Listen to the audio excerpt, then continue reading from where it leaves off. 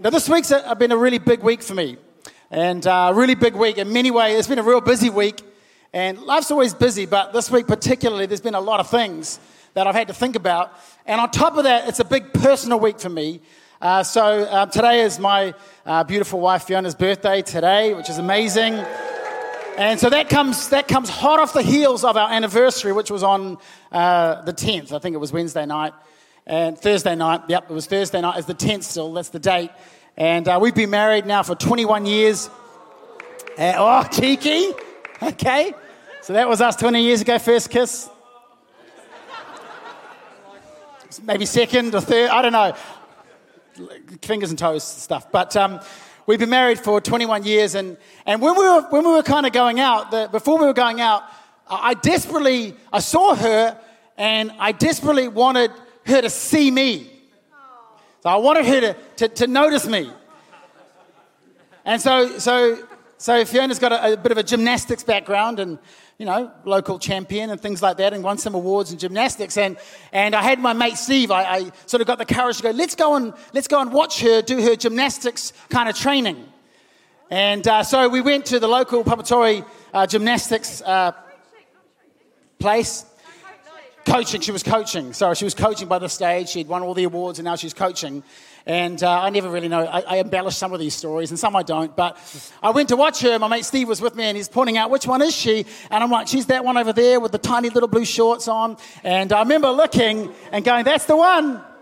And as much as I thought that I was looking at her, I really wanted her to look at me. I wanted her to notice me. Like I wanted to be seen by her. Because I thought that she was awesome. I didn't know how awesome, but I thought there's potential for awesomeness there. And I feel like I'm the person to bring that out of her. And so that's how I felt at the time. I'm awesome and she's awesome. And together, like, you look at our children. Amazing. Like, I just think that we are meant to reproduce, the two of us. It's just these super children that we're creating. It's the most phenomenal thing. If you know my children, you go, he's right. He's right. But I desperately wanted to be seen by Fee. I desperately wanted her to notice me. And hopefully one day we get married, and we did. But it's like that with my children too. I've got 3 boys, Zane, Seth and Abe. They're 14, 12 and 7. And if you're a parent or you kind of have ever raised kids or you've got maybe younger siblings, this is something that they do. Dad, Dad, Dad, Dad, Dad, Dad, Dad. Yeah. Hey, I'm going to do a backflip on the tram. Watch this. And then they're kind of like bounce. And I'm like, how long is it going to take? And they do the backflip, and sometimes you see it, sometimes you don't, but you always tell them you see it. Oh, that's amazing, son. You're the best backflipper in the whole town. You're amazing. But kids want you to, as parents, they want you to see the things that they do. They love being seen by a parent. Watch this, do this, do that. Everything. We throw frisbees, and they're like this around the back and this. And today my son played some ultimate and all this. They're like, watch this. Oh, let me see you do this. But kids really want to be seen by your parent. And the great thing you can do as a parent is to go, wow, that was amazing what you did. That's so awesome. Hey, continue to do that. Hey, maybe you could try this, maybe you could try that. But kids want to do that. I think we all want to be seen by somebody. Right? We all want to be seen by somebody. Now, the challenge is, I love the series, as Pastor Sam's told us. We're in a series called Go Big. I've stuffed it up the whole time. Big God, and then out south, they're like, no, it's Go Big. And I'm like, go big with God. And anyway, but God is big, and that's the series, and we're going to carry on. But we want to be seen by somebody. The challenge is not to be seen. I think being seen is cool. You're never going to tell your kids, oh, kids, don't just do it for Dad's affirmation. Do it for God's affirmation. You know, no one's going to tell the kids that because they don't really understand these concepts yet, right? But kids desperately want to be seen by their parents. It's a really healthy thing to want to do. The problem, if you're watching online, the problem for you people streaming it online, and sometimes all of us, is that when that sort of steps a bit too far, because society's kind of changed the whole scene thing. And now it's not about being seen by like a person to encourage them. It's like, no, do you see me now? Here's a photo that I posted yesterday of me at the gym. Now, see if you can notice this, right? What? Now, anybody who goes to the gym will know how much weight that is. That's a deadlift. And they'll know that if I look at those legs, and I look at that weight, there's something that's not connecting there. There is no way I can lift that weight. But a whole bunch of people online were like, oosh, a lot of ooshes and a lot of, oh man, a lot of wow, strongest pastor in Equippers, all this stuff. Now, I did it a little bit deliberately because when I post stuff, sometimes it's a bit tongue-in-cheek. I'm kind of making a bit of a commentary on today's society. Because all we did, there was a bunch of us yesterday, a bunch of our men, we met, and then we had a chat afterwards, and it was awesome. Who was there? Good, okay. And so we did this, and then we chatted afterwards. But I remember saying to Pastor Chris out south, oh, that's amazing. This guy was lifting these huge weights. And I said, take a photo, I'm going to post it. And then I'm like, you got a strength? And people are like, wow. But I'm doing it because anybody who kind of does that, like I'm still curious as to why people post that stuff. Man, that was his selfie, man, me at the gym. Like, what do you want me to do with that information? Oh, awesome. Like good for you. Like, I don't know what you want me to do apart from like it. But when people post now, again, not a problem posting stuff about the gym, so please don't misread this. But people want to be seen. But again, you're not an 8-year-old doing a backflip on a tramp anymore. Because that's a different kind of scene. That says, look at me, look at the weights that I'm lifting. The only reason I would actually post that if I was real about posting it was because I want a whole bunch of people to go, Pastor Jake, you're so strong. I don't know how strong you were. It's a little thing. Then they would have gone, well, why'd you post it? Like, do you want to tell people you're strong? And so this whole scene thing is something that we've got to kind of figure our way around. So people, it kind of reflects this parent-child relationship with us. But when we grow up, we realize actually being seen is a very different thing. So social media, being seen by peers, the desire of others. We've got this kind of innate desire to be accepted and to have the sense of belonging. It's so important for us. And so we do it by putting stuff out there. They go, look at me. And when we do that, this is the thing I want to kind of clinch tonight. And this is the thing I want to talk about is, are we looking at kind of big me, big man, or are we looking at a big God? Is it about big man, big me, or is it about big God? Because the series is not Big Jake. It's not about Big Jake or Big Sam. It's not about us. It's not about what we do here. It's about you going out on Monday, recognizing that you serve a big God and He can do big things in your life. That's what we're trying to get across here. So let me read this verse in Luke 18. This is kind of, when I say favorite, I love this passage in Luke 18. It's the parable of the Pharisee and the tax collector. It says Jesus told this story to some who had great confidence in their own righteousness and scorned everybody else. Big man syndrome. 2 went to the temple to pray. One was a Pharisee. The other was a despised tax collector. The Pharisee stood by himself and prayed this prayer. I thank you, God, that I'm not like other people. Cheaters, sinners, adulterers. I'm certainly not like that tax collector. I fast twice a week. I give you a tenth of my income.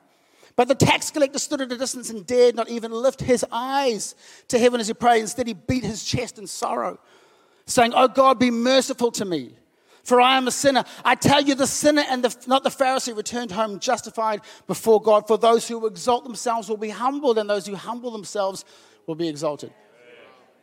You see, the Pharisee was all about big man syndrome.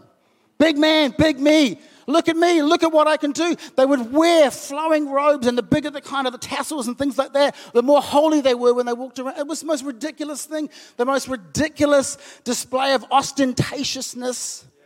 Look at me.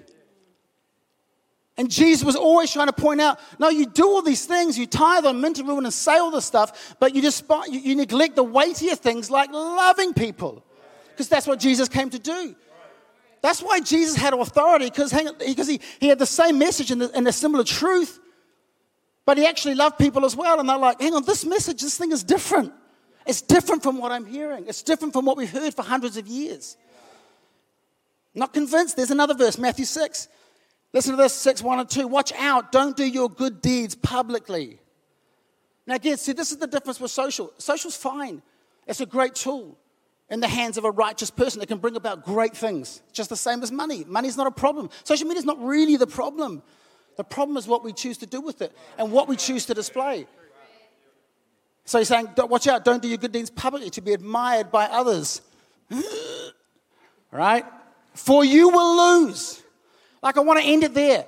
Do things publicly for the adoration of big man, and you will lose. Is that a fun message for a Sunday night? You lose. You end up losing everything if you're worried about big man all the time.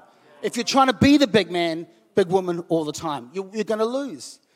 It says when you give to someone in need, don't do as the hypocrites do, blowing trumpets in the synagogues. I mean, the message is so evocative.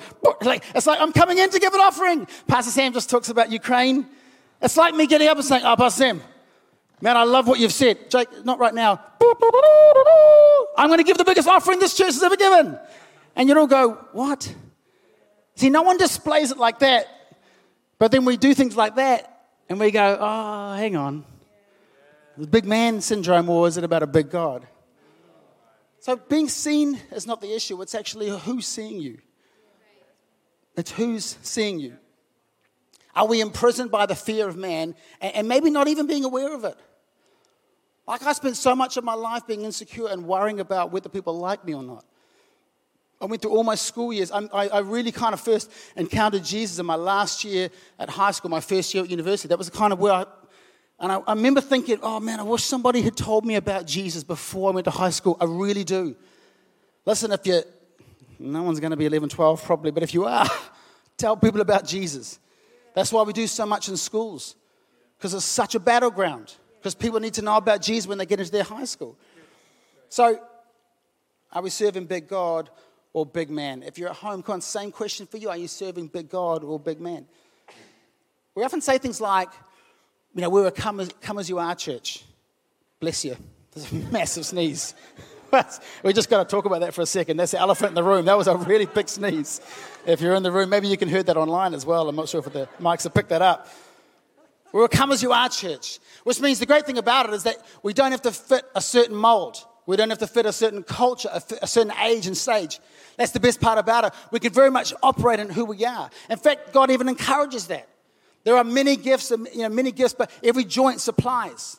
We're all unique. We're all amazing because we're fearfully and wonderfully made. We're made in the image of God, and say every joint supplies. And that's amazing. So you can choose to be you in here. You don't have to try and mimic somebody else. So that's cool, but God also doesn't want you to stay the same forever. Like he wants you to keep moving and keep moving forward. That's why we talk about a big God. We don't talk about a fairly average intermediate God that keeps you where you are. Because when you understand God is big, he wants to do big things, then all of a sudden you get caught up in that. Like, has anybody in this room got $6 million? I want to just check every room that I'm in now because I'm asking the question. Because Pastor Matt and I are finding a couple lots of $6 million around the place that we need. So I either look at 6 million, even when he emails to me, because that's the developments at Gladding Place where we are, is going to take about $6 million. So I'm asking every room now and every business owner, Mike Cave, what was that? Was that a hand? No. Whether they've got $6 million. Because when Pastor Matt emailed me, we still, even between us, had a bit of a joke like, oh, well, it's only 6 million. But it's amazing how you can fall into that. That's just big man syndrome. Oh, 6 million. How are we going to do that? We need another 6 million here. We need 6 million over there. And straight away you can default into, oh. So some of you, your family members are unsaved and you're like, oh. Whenever you hear another testimony of a family member saved and you go, why can't that be my testimony? Why can't that be my family? Why can't my son be healed or my daughter or my cousin? Like I love hearing other stories, but why can't that be my testimony? But big God says, big man says like, oh no. Oh. But big God is like, that's awesome. Yes, and amen to that. Can you come and pray for me? Because I need that kind of favor in my life. When I get excited about somebody else's, we had a girl, Rebecca, out south. For 20 years, she's prayed for her dad. And her dad comes and gets saved. And I go, man, that's about the same time I've prayed for my dad. And I got so excited because I thought, it could happen. You see, big man says, oh, man, so good for you, but what about me, God? Do you even see me? Do you even see me? I get a bit emotional at times with God. God's like, I see you, but, man, celebrate her victory. And maybe as you continue to do that, I go, maybe I'll do something, but I want to see what you're like with another person's first. So, listen to Mark chapter 9. I love some of these verses. Because here's the thing. He doesn't want you to stay the same, right? So he says, like, start with the faith that you have. Like, start with what you have. I love the fact there's people, as Pastor Sam said before, I love the fact that you've come to church tonight. That's awesome. I love the fact that people who didn't register can't be here, that there's just looks like exactly 100 people in the room tonight. I love that. Right? I love that. I love the fact that we're going to have to create another service next week. Because why? Because coming back out of this thing, and we've got to get people out of their homes and all that. But we've got to start with the faith that we have. We've got to start with who we have. We've got to start with the people in the room. And so Mark chapter 9, listen to this, verse 17. It says, one of the men of the crowd spoke up and he said, "Teacher, I brought you my son so you could heal him. He's possessed by an evil spirit." And it kind of goes on, and they brought the boy to Jesus, and Jesus is talking about, you faithless people and all this sort of stuff, and this conversation goes on. And in verse 22 in Mark 9, we read, "The spirit often throws him into the fire or into water trying to kill him. Have mercy on us." And he says, "And help us if you can." Right? This is saying to Jesus, if you can, I really appreciate it, because this is really harrowing for my family. "What do you mean if I can?" Jesus asked. He says, "Anything's possible for those who believe." Now, you and I both read this, and you read this at home, and you go, here we go. Another pastor saying anything's possible, magic bit of fairy dust for anybody who believes. Right? So this is what qualifies. Listen to this. The father instantly cried out, "I do believe." He's like, "I've got faith, but help me overcome my unbelief." I believe. He just said, "I believe, but this thing, you don't understand how harrowing it's been for me." I believe. He goes, "I don't want to believe in the big man thing, because I know that I've been disappointed by big man before. I know that I've been disappointed by my own decisions before." He goes, "I know that my family is sick, and maybe I haven't dealt with everything in my life the way that I should have. Maybe I haven't made all the right things." And he's saying all this stuff, but he's like, "But God, help me with that part of my humanity. Help me with that unbelief. I know you can do it, but I'm so disappointed, because every time I cry out to you and it doesn't happen, I sort of take a step back from you sometimes. And I kind of think, is it ever going to happen? I've had so many, God, I believe, but help me with my unbelief moments." And I love that Jesus loves that about me. Why? Because he's human. He even cries out to God one time, "Father, Father, take this cup from me." And God doesn't answer him a word. He knows what it's like. He knows our humanity. When people say, "Oh, Christianity is just a crutch," really? There's so much humanity in these words. There's so much humanity. He understands our position. He understands exactly where you are right now. Even in this room, I know there's so much chaos. Even online, I know that you're sitting there and you're going, I want to believe, but help me with my unbelief. I want to believe, but I keep defaulting back to man. I keep defaulting back. It probably is not going to happen for me. So this is the picture that this guy finds himself in. It's such an honest response. And it sort of talks about this big man thing is really a scarcity thing, and the big God thing is an abundance thing. And we waver in life between this scarcity and this abundance. Scarcity thinking, "Oh, God, I don't know if there's enough." Abundance, there's overflow, there's everything, there's more than enough for everybody. So scarcity talks about big man. Why would God want to help me? If you caught yourself at a situation, let me just be vulnerable for a second. I had a situation a couple of weeks ago. Sometimes I make really poor decisions, just basic day-to-day decisions. Anybody like that? I just don't think it through. And it was a Friday night. We had a team off-site thing out East Auckland. And I'm the guy that thinks I can do 50 things on a Friday night in the middle of traffic, and somehow it'll all work out, and I'll get to everything on time. And I made this decision, and then I've got a wonderful wife, and she knows that I'm in that place of slightly stressed out, and she'll be like, she'll sit there, and sometimes she just won't say anything. She'll know, but I'll hear her in her head going, "Oh, I could have worked this one out so much easier." But she won't say it because she's gracious to me. And then I say these things to myself. The kind of things I say to myself that I wouldn't say to anybody. "Jake, you're such an idiot." Poor Fee's sitting there. No, you're not. "Oh, you're such an idiot. What is wrong with me that I keep making these same mistakes with time? Oh, you're such a moron."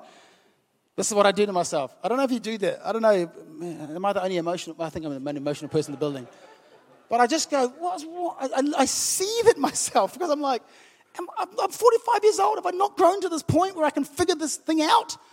It's a certain amount of time to get there. There'll be traffic. You got to get there. You just simply can't do it. Somebody else could do that. But I do this to myself. I do this to myself all the time. And I say these things to myself, this self-talk to myself sometimes, I would never say to anybody else. And yet God, in his humanity, still loves me. He still looks at me and he goes, Jake, just continue to focus on me. So continue to, you'd never say that to anybody else. So why are you saying it to yourself? You're still fearfully and wonderfully made. You're still made in the image of God. And my humanity side, my kind of man side still goes into this place sometimes. And I'm like, man, just relax. Because actually we got to the place on time. And it was just kind of my emotional state Friday night flapping around that I didn't even need to be in. And so in Romans 12 it says this, I beseech you therefore, brethren, by the mercies of God, that you present your bodies as a living sacrifice, wholly acceptable to God, which is your reasonable service. He's almost saying in this verse that the abundance that we have in God, it's reasonable to think that actually God has an abundance for you. It's reasonable to think that by the mercy of God, present yourself. You see, when we have this kind of scarcity and praise, you know, when the band comes out and they go, hey, everyone, who's excited to be here? And there's like 3 people that are excited usually. Me. And then we go, and they always think the same thing. Man, we're excited. And see, scarcity is like it's pretty early and I haven't had my second coffee. And see, scarcity always talks about this kind of hanging back in the sense of, because that's all your flesh stuff. Abundance always talks about, yeah, man, no matter what. Yeah, man, I'm into it. Like, let's do this thing. I'm here. I may as well make the best of it. God may move. Like, perhaps the Lord might act on my behalf. Perhaps he might do something amazing. And so this whole time, that's why I love our worship leaders, because there's a consistency. Anybody who's having a bad day as a worship leader, don't be a worship leader. You don't get to have a bad day when you're leading people in worship, because they'll follow your lead. We've got to realize that we're a decision point for people. And so there's a quote from a great book I read, which I can't remember the book, but I know the quote. It says, you'll treat yourself and others according to the way that you think God feels about you. You treat other people that way. So again, this whole, are we serving big man? There's a whole bunch of folly with that, or are we serving big God? So maybe the band can come up, because I want to just finish off pretty quick, and then I want us to pray. So the good news is this. Before we get to walk out of the doors tonight, we get to choose. Am I going to continue to live 2022 serving big man? Or am I going to choose to serve a big God? Am I going to choose to change my mindset? Because actually the reality is you can choose. God does give us a choice. Sometimes it's so easy to say, well, if God wants me, he comes and finds me. Why does he make me? That's for your benefit. Because you get to choose. God's pretty fair like that. He doesn't make you do anything. You don't have to be here in church. You've chosen to be here. So I'm like, if I've chosen to be here, let's do something with it. Like sometimes it's just about continuing to choose to stand. To choose to stand.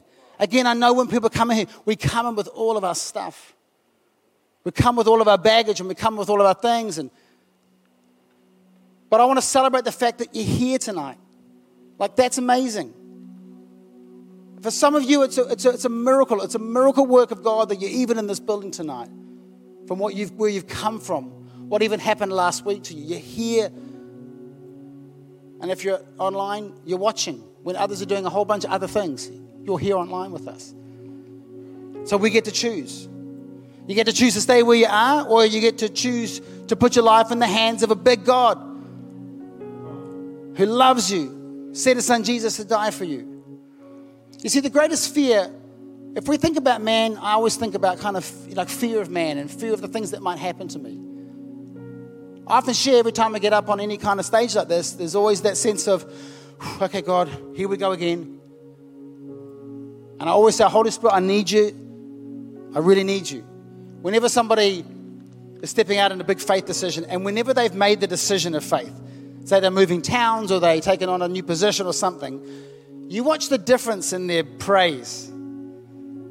You see, so often when we get exhorted to praise, we don't praise, or we praise maybe half-heartedly because we're actually not in a place where we really need to praise. And I know because sometimes I'm the other side of asking people to make big decisions of faith. And when they do, you watch their praise go to another level. They never jumped before. They're like,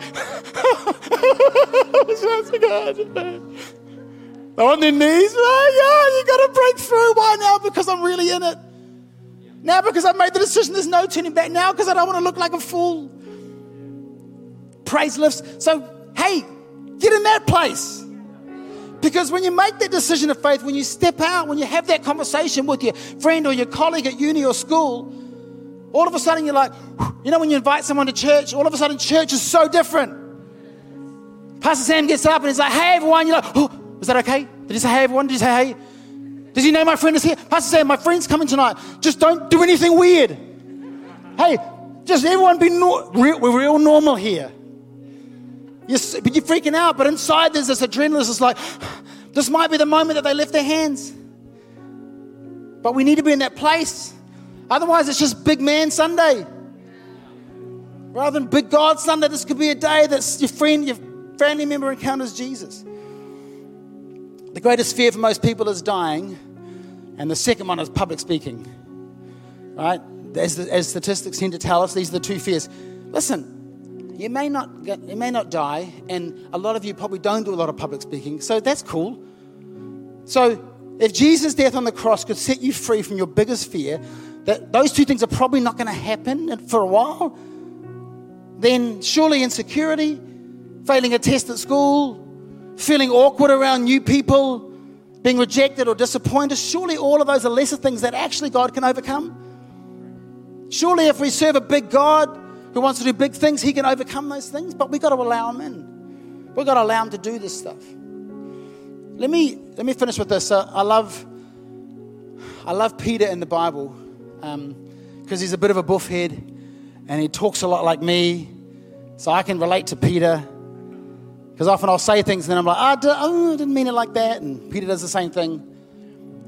And so Peter's in the Garden of Gethsemane, and all of a sudden there's 11 disciples there, and Judas comes in, and everyone's like, you.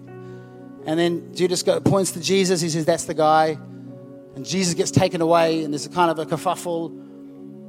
So in this moment, Jesus is taken away, and the disciples are like, hey, we're kind of connected to this guy. We better take off.